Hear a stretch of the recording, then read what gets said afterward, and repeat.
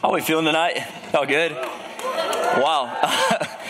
That's tough to follow. It really is. But man, I love these guys that lead from up here, and I just want to say this clearly tonight. I love it because what you just saw is real.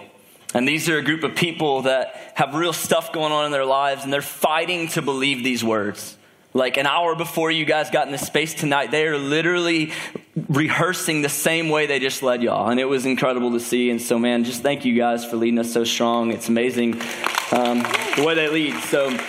But hey, welcome back. It's good to be back after a week off, and I'm super excited for tonight. It's already been a great night, but we got more in store. If we've never met before, my name is Matt, and I get to lead the living room here at Buckhead Church with an amazing team of people. But we're really excited about tonight, and we're also excited for what's to come. But speaking of tonight, at the end of the night, if you don't already know this, which I'm not sure how you wouldn't know this, but if you don't, just to clue you in, you're going to get this shirt right here for free at the end of the night. Hopefully we don't run out. If we do, we'll take care of you. We'll figure it out. And here's the challenge. We want all of you tomorrow to wear this shirt, to rep this shirt wherever you are. So rep it on campus, as you go to class, wherever you are. We want you to rep it. So some of you are like, man, I already had plans for my Tuesday outfit. Just change it up. And we want you to rep this shirt, or at least rep it for like long enough to take a photo. Because part 2 is we want you to not only rep it, but we want you to take a picture of you or you and your crew repping it, and then we want you to post that on your Instagram story. If you don't have an Instagram, create an account just for this moment, and tag at the living room ATL. And if you do that, we're going to track along with you guys throughout the day tomorrow, and we're going to choose a few people randomly throughout the day to give gift cards to, so you'll be entered into a contest, and it's just going to be great. Anyways, so just do that. It's going to be a lot of fun. I'll be participating. It's going to be great. But hey, I wanted to start off tonight by sharing with you guys something from my past, and it's in regards to my driving career. All right. So give you a little context. When I was 15 years old, that's when I was old enough to get like my driver's learner's permit, whatever you call it. And it took me 4 times to pass that test. Okay. So I failed 3 times. My 4th try, I passed it. And my parents, for whatever reason, were then hesitant to allow me to practice driving. Like they were hesitant to put me behind the wheel. So over the next year, I didn't get a lot of practice. So I turned 16 and I want to get my driver's license, and I failed the first time. The second time I passed. I'm not sure how, but somehow I passed. And listen, I'm going to be honest with y'all because you're family. I had 0 business being behind the wheel when I was 16 years old. Like, I don't know how you felt about yourself when you were 16. I'm just being real. I had no business being behind this wheel. Like, I didn't know what I was doing. It was a nightmare. And the next like 6 to 9 months of my driving career were shaky. Let's just say that. They were shaky. Luckily, like nothing crazy happened. I didn't wreck my car. I didn't wreck anyone else's car, but I had multiple fender benders. I ran over a lot of curbs. I hit a parked car one time, and you're wondering, like, how did that happen? Yep, as you would think, like pulling in, I'm good, I got this. Oh no, back. Oh, okay. And it was at church, and my dad was the pastor, and that was another story for another night. But it was a terrible moment, and that was like probably the low moment of my driving career early on. But there was another moment that was pretty close to it, and it was about a year into my driving career. I don't know why I keep saying driving career, but I don't know what else to say. So it was about a year into this, and I'm like 17 years old at this point, so I'm actually improving. My driving is improving, and so I hadn't hit any curbs or parked cars in like a few weeks, and so I'm loving life. And so I'm driving home one night. It's like 10 p.m. It's getting pretty dark out, and I'm at 10 and 2. I'm focused, I'm got my hands on the wheel, and I'm like, nothing is going to distract me. Like, no, not happening. And all of a sudden, out of nowhere, I'm like 2 minutes from my house. Out of nowhere, I hear this sound hit the side of my car, and it's like, it was a sound I never really heard before. And I was like, that's weird, but I'm not getting distracted. I'm going to keep going. Literally half a second later, I hear it again. And now I'm like, what in the world? But again, I just made it home. I get in my driveway. And so I get out of my car, and I'm like, man, I need to see what happened. It sounded like a hawk hit my car or something. Like, I'm kind of being a little bit cautious. I'm looking around. I don't see anything at first. And then I walk around to the other side of my car, and I notice that it's kind of hard to see, but like there's this white thing that looks like the shell of an egg. And then I notice right next to it, there's this yellow stuff running down my car that looks like egg yolk. And so I put 2 and 2 together, and I realized I've just been egged. And I don't know if egging is a thing where you're from, but I didn't think it was a thing where I was from, but apparently so. And I'm starting to think in my mind, like, what middle school boys would do this? Because I don't know if it was a middle school boy, but that's the only person I could see doing this. And I'm just imagining them like, yo, I got him. Get him, Johnny. Yo, got him. Yeah, let's go. Best night ever. And I'm like, no, this is a scandal. This is a scandal. And so I'm mad, and so the next day, I'm 17 years old, I'm taking things into my own hands. And so I get up in the morning, and I get in my two-door Chevy Cobalt, and I drive a mile away to the crime scene, and I'm searching for evidence, right? I'm looking around, and I see these group of middle school boys walking up to the bus stop, and I hear one of them say egg, and I figured they're not talking about what they just ate for breakfast. And so I go back to my car, and I see the carton of eggs that I brought just in case, and as they're getting on the bus, I'm kidding, I didn't do that. Some of y'all are looking at me like judging me. Come on, this is church. We don't judge. I didn't do that, but I wanted to. Like, in all honesty, I wanted to do that. But what I did do is I walked inside. I saw my parents. I'm like, yo, Mom, Dad, you know what just happened? I just got egged. And they're like, what are you talking about? I'm like, go look at my car. And there's egg yolk running down. And my dad's like, yo, that can ruin your paint. So now it's 10:30 and I'm scrubbing. But anyways, it was super frustrating. And I share this story with you because that was like 10 years ago. And I think back on that and I think, man, that was like pretty scandalous. Like when I think about that story, I'm like, who does that? Like who eggs someone's car? That was scandalous. And you know what I'm talking about, right? Like you've been involved in moments or you've heard about things that are scandalous. Maybe when you think of the word scandalous, you think of like celebrity scandals. Like you hear scandal and you're like, yeah, it's like when those people break up and you turn on the news or like get on social media and you see these celebrity scandals. Maybe you think of like NCAA athletics. When you think about that word, over the past couple of years, there's been so many scandals with all these different programs and coaches. Maybe you think about the Kardashians. When you think of that word, I don't really have an example for them, but I just feel like everything they do is somewhat scandalous. Maybe you think of politics. When you think of the word scandalous, like you just think, man, the political world, it seems like there are constantly scandals happening. Maybe when you think of scandal, you're like, Matt, I'm just practical and I watch a lot of Netflix and I think about Olivia Pope and the show Scandal, you know, which some of you, I watched the show, like I just need to remind some of you, like Olivia Pope's not a real person, okay? She's not. Scandal's a made up show. Kerry Washington is a real person, but anyways, but here's the deal. We could go on and on about all these examples of things that we've experienced in our own life or things that we've heard about that we would consider to be scandalous. And I would imagine that when you think about that word, you don't think about anything positive.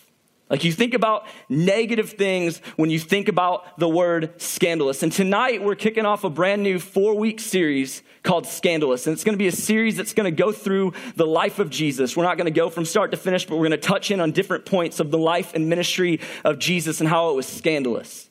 And now I know what some of you are thinking. Some of you are like, oh, cool, that sounds great. Others of you are thinking, that doesn't really make any sense. Because why are we going to do a series on Jesus and title it Scandalous? Because isn't Jesus like perfect and holy and like set apart and we just sang about him and like he can't do any wrong, like he never sinned. And this just, isn't it like anti-Christian or like against the rules to do a series on Jesus and call it Scandalous? And I'm with you, but when you really pause and look at the definition of the word scandalous and what it truly means, I would just propose to you that there may not be another word in the entire English dictionary that better or more accurately describes the life and ministry of Jesus while he walked on this earth. In fact, check this out. This is what the word scandalous means. Causing general or public outrage by a perceived offense against morality or law. The word scandalous means to cause general or public outrage by a perceived offense against morality or law. So tonight and over the next few weeks of this series, the question that I want you to have in the back of your mind, the question that I want you to be thinking on is this question right here. Who is Jesus? Who is Jesus?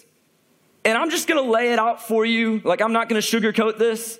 I'm just going to challenge all of you over the next few weeks, regardless of what you believe tonight.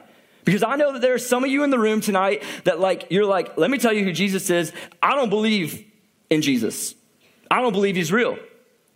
Others of you in the room tonight are on the complete opposite end. You're like, man, I love Jesus. He is changing my life every single day. Come on, somebody. Hallelujah. And then there's so many of you that are somewhere in between. Regardless of where you're at on that spectrum, the challenge that I want to put on the table for you tonight and over the next 4 weeks is for you just to be open-minded and to say over the next few weeks, I'm just going to take another look at who Jesus really is. And then would you just allow that to lead you wherever it leads you? And I don't know what that's going to look like for you. Maybe that's going to be you having some really honest, tough conversations. Maybe that's going to be you just coming back to hear more. Maybe you're going to have to make some phone calls to your parents and be like, why do you guys believe this? Like, tell me more. Like, I'm trying to own this for myself. But my challenge is, would you just be open and will you let that take you wherever you want it to take you? Because spoiler alert, Jesus was born into a scandal. His years of ministry, the things he did, the things he taught were considered to be pretty scandalous. And his life ended in a scandal. So tonight we're going to dive in. But before we do, I just want to let you know where we're going. Tonight we're going to really look at two main things that made the life of Jesus so scandalous in the first century during the time when he walked on this earth. And it's this. Jesus was scandalous because of whom he associated with and who he claimed to be. He was scandalous because of whom he associated with and who he claimed to be. So we're going to dive in tonight, and I want to set up some context for where we're at. We're going to be reading from the Gospel of Matthew, and Matthew writes this, but Jesus at this point in his life had been traveling from town to town, from city to city, and he'd been doing miracles, healing people, teaching amazing things. And this is where we pick it up in Matthew chapter 9, verse 9. Check this out. It says, as Jesus went on from there, as he went from one city to the next, he saw a man named Matthew sitting at the tax collector's booth. So stop. You should know that at this time in culture, in the first century, tax collectors were like considered to be the worst of the worst. Like they were hated people. And the reason why was because they had a job to do. Like they were tax collectors. So they would collect taxes for the government, but there was really no regulations on how much they would collect. And so what they would do is they would collect a certain amount that they knew they had to collect, and then they would get whatever they could on top of that. So ultimately they would lie to the people and they would steal from their own people. So these people were hated. In fact, almost every time in the Bible that you see the word tax collector, you see and sinners connected with it. Tax collectors and sinners, tax collectors and sinners. They were hated people. So Jesus walks up, he sees this guy named Matthew sitting at the tax collector's booth. Matthew was the tax collector. And Jesus says to him these words, "Follow me," he told him. And Matthew got up and followed him. So of all the words that Jesus could have said to this man, this guy named Matthew, this tax collector, he simply chooses to say two words, "Follow me, follow me." And what's so shocking to me about this, it's not even what he said, it's what he didn't say to Matthew. Because he could have easily walked up to Matthew and been like, "Hey, Matthew, like, I know what you've done, and I'm going to make you feel really bad for the next couple hours, and you're just going to sit here and listen and feel shame and guilt and condemnation. Then come follow me." He could have walked up to Matthew and he could have been like, "Hey, Matthew, you're going to go and you're going to say sorry to all the people that you've wronged, and you're going to pay back to them what you've stolen from them, essentially. Then you're going to come follow me." He could have filled in the blank for what he wanted it to be with anything. "Matthew, do this, then come follow me." But he doesn't do that. He simply says to him, "Follow me." He offers an invitation for Matthew to come follow him. And this wasn't just an invitation to be like, "Hey, let's go hang out today and go grab some Chick-fil-A and then maybe get a latte from Starbucks on our way back and then I'll catch you later on the gram." No, that's not what it was. This was him saying, "Hey, Matthew, I want to closely associate with you, and I want you to be associated with me." This was Jesus inviting Matthew into a relationship with him. And it was a relationship that would ultimately change Matthew's life forever. But the story doesn't stop there. It keeps going. Check this out. This is awesome. While Jesus was having dinner at Matthew's house, many tax collectors and sinners, there it is, came and ate with him and his disciples. Disciples is just another word for followers. These were the closest followers of Jesus. So Jesus not only invites Matthew to come follow him, but then he just says, "Hey, let's go have dinner at your house." And so Matthew's like, "That's cool, man. Let me invite my friends over too." So now Jesus is having dinner at Matthew's house, not only with Matthew, but with a group, with all the tax collectors. And so check out what happens next. When the Pharisees saw this, the Pharisees were like the religious leaders of the day. They were the people that supposedly had it all together. When the Pharisees saw this, they asked his disciples, they asked the followers of Jesus, "Why does your teacher eat with tax collectors and sinners?" And at first glance, this kind of looks like just an honest question. Maybe they were just kind of curious, "Hey, why is Jesus spending time with them. Is he trying to like convince them to stop doing what they're doing? But no, this wasn't a question at all. This was a shot that the Pharisees were throwing at Jesus. This would be like if my wife Ann ever says to me, hey, are you going to wear that out of the house today? And I used to kind of think like, oh, she just is like wanting to know like what I'm wearing. Like this is like the red carpet. And I'm like, yo, I'm wearing like a TLR exclusive shirt and I got some Levi jeans on and got my kicks. And like, no. She's not asking me a question in that moment. What she's saying is she's making a bold statement. She's like, hey, reconsider everything. Like, get back here. And listen, I'm grateful for it because 10 times out of 10, like she is absolutely right. And fellas, like it's a perk of getting married. Your fashion decisions go like, whoop, it's way better. Okay. I'm just telling you that. But in the same way, like this is what the Pharisees are doing here to the disciples. Like they're trying to throw a shot at Jesus. And essentially what they're saying is why is Jesus eating with them? Why is he spending time with them? Why is he associating with them? They didn't understand. And check it out what Jesus says in response to this. On hearing this, Jesus said, it's not the healthy who need a doctor, but the sick. But go and learn what this means. I desire mercy, not sacrifice, for I have not come to call the righteous, but sinners. Jesus says, it's not the healthy who need a doctor, it's the sick. I desire mercy, not sacrifice. Jesus is saying, Pharisees, you are really good at your religious rituals, and you think it's all about sacrifices that you can offer. That's not what it's about at all. You're missing it. I desire mercy, not sacrifice. And then he says, I haven't come to call the righteous. I didn't come for the people that want to act like they're perfect and have it all together. He says, no. I've come for sinners, people that are broken. He says, I've come for the Matthews of the world. I've come for the tax collectors. These are the people that I've come to this earth for. These are my people. These are the people I want to associate with. And what's interesting is when you look at the life of Jesus, it doesn't take long to figure out that the people who were nothing like Jesus really loved being around Jesus. The people who seemed like their life is nothing like Jesus, like they're going down a completely opposite path, they seem to be the people that loved being around Jesus. So maybe you're in the room tonight, you're like, man, I feel like my life right now is so far removed from God. Like even just walking in tonight, like you're like, whew, I don't know if I belong here. Like you feel like you're going down a completely opposite path. Let me just tell you, like you would love hanging out with Jesus.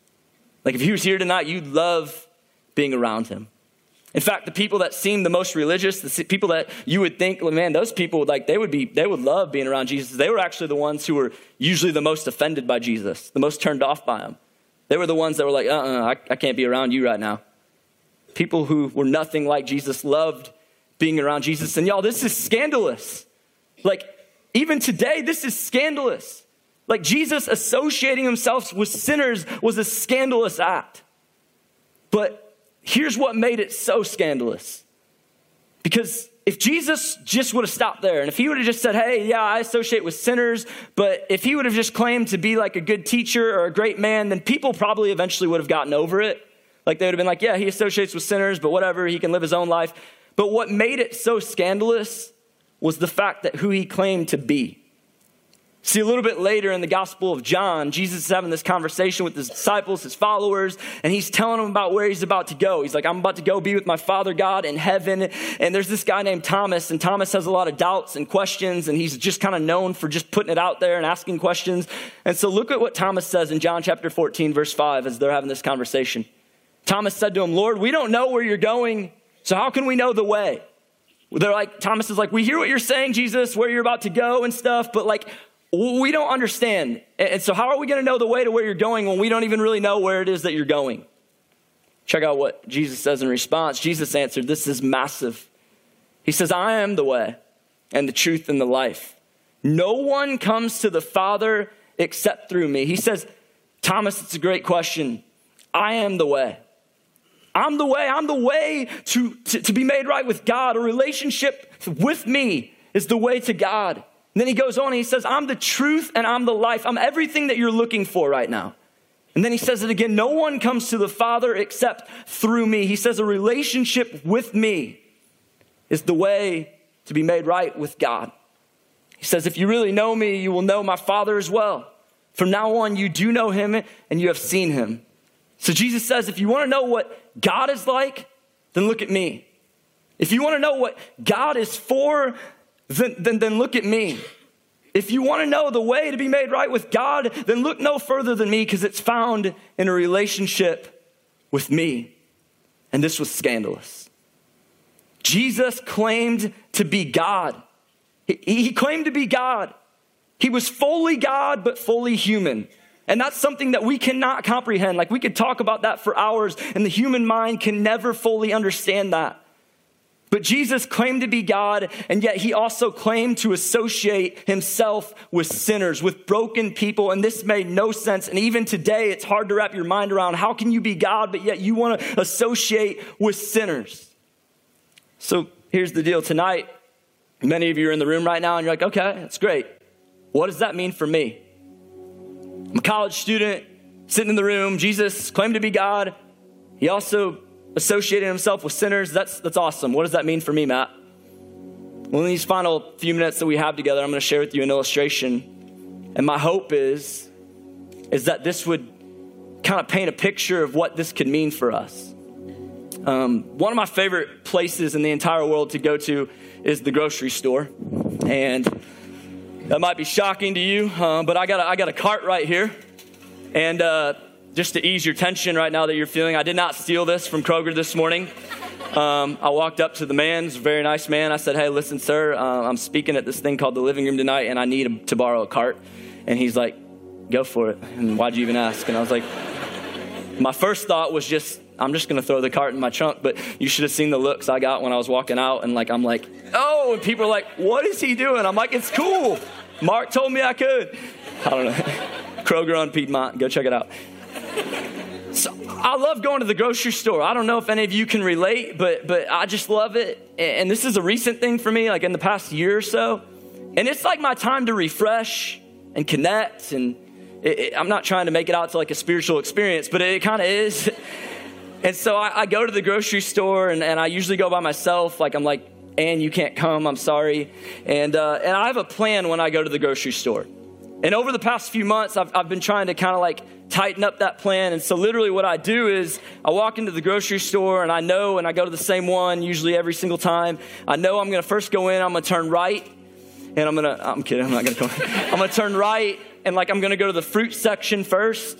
And I'm going to grab my bananas. That's going to take me like 3 minutes, because I'm going to look at everyone and be like, that one's kind of, I don't like the color of that. And, and then I grab my grapes and apples if they're on sale. And then I get the lettuce just to try to trick myself into thinking I'm going to eat salad throughout the week, but I throw the whole bag away every single time. And it starts off good. And then I move on, and I go to the section with like the turkey and the cheese, and that's great. I get all that. And then I get my meat and maybe like some peanuts or some almonds, and I grab my bread, 15 grain, whole grain bread. I don't know if it's more healthy for you, but it sounds like it. And so I grab that. And then I keep walking, and I go down past a few aisles and maybe grab like some yogurts and some eggs. I bypass like the snack aisles. I don't fall into temptation and get like the Cheez-Its and the Goldfish and the Doritos and all that. But then I get towards the end of the store, and there are a couple essentials that I have to get down there. And so I can never not go this way. And it's the frozen food section. And it's at the very end.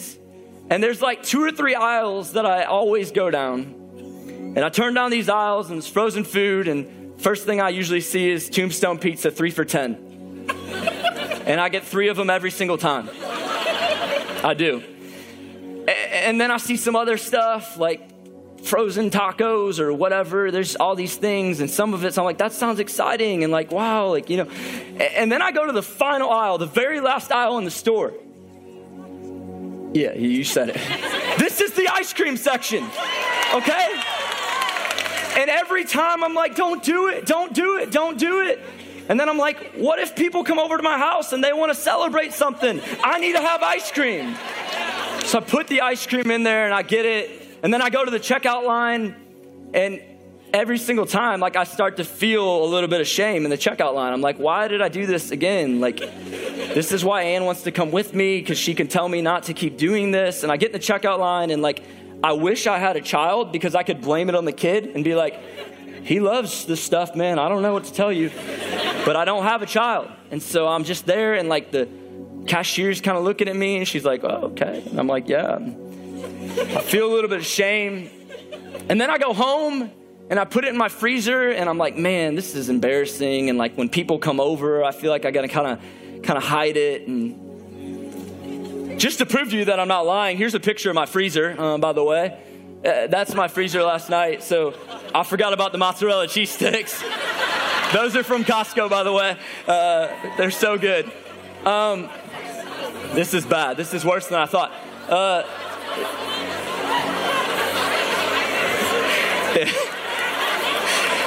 And I'm so sorry. Okay, there's the ice cream. I don't know what's behind there, but I don't know why I have 550 popsicles, by the way, like party at my house. And then I got like the frozen chicken, cut me a little slack, and I got the Eggo waffles. I forgot about those. There's the tombstones. But here's why I really share this story with you tonight. Because in all honesty, like, it's low key, but I do feel a little bit of shame and embarrassment about that. Like when people come over, I kind of feel like I have to hide my freezer and I'm like, no, don't go in there. And like my fridge, it's all good. Like go in there. But the freezer, I'm kind of like, hey, I got it. But for many of you in the room tonight, like if this cart represented your life, you know what's in here. You know the aisles that you've been down. You know the things that you keep going back to time and time again. And you see the shame and the regret and the broken dreams and the hurt that's in your cart.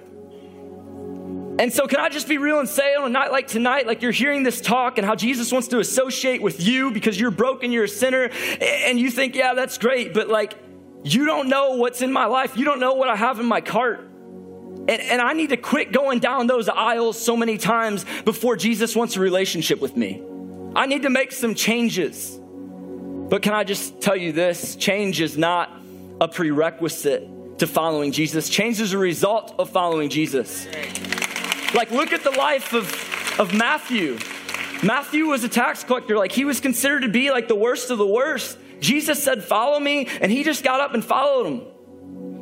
He didn't make all these changes. He wasn't like, hold up, let me take this out first, Jesus. He just got up and followed him. And over time, his life began to change so much so to the point that today, 2,000 years later, we're reading from his gospel. We're reading the things that Matthew has written. But tonight, still, so many of you are like, but man, I understand. I understand that Jesus sees me, but Jesus doesn't want to be seen with me because he's embarrassed. He's ashamed of me. And you're feeling this shame really strong right now. And tonight, can I just tell you that Jesus not only sees you, but he wants to be seen with you. Jesus not only sees you, but he wants to be seen with you. He wants a relationship with you. Let me say it another way. Maybe this will be a little bit more clear. Jesus knows exactly what's in your freezer, but yet he still desperately wants to have dinner at your house. So tonight, maybe for some of you in the room, you feel just like Matthew felt a long time ago, where Jesus has walked up to the table of your heart, and tonight he's saying, follow me. And you're hesitant because you're like, you see this, Jesus? And he's like, yeah, follow me. Maybe for some of you tonight, at some point you got up and followed Jesus, but you just need to return back tonight. And be reminded of who Jesus is, be reminded of some truth. Maybe for some of you, you need to start seeing people the way that Jesus sees people. So tonight we're going to close with a song called Reckless Love. And in the last few minutes of this night, I just want to give you the space and challenge you to do whatever it is that you need to do tonight.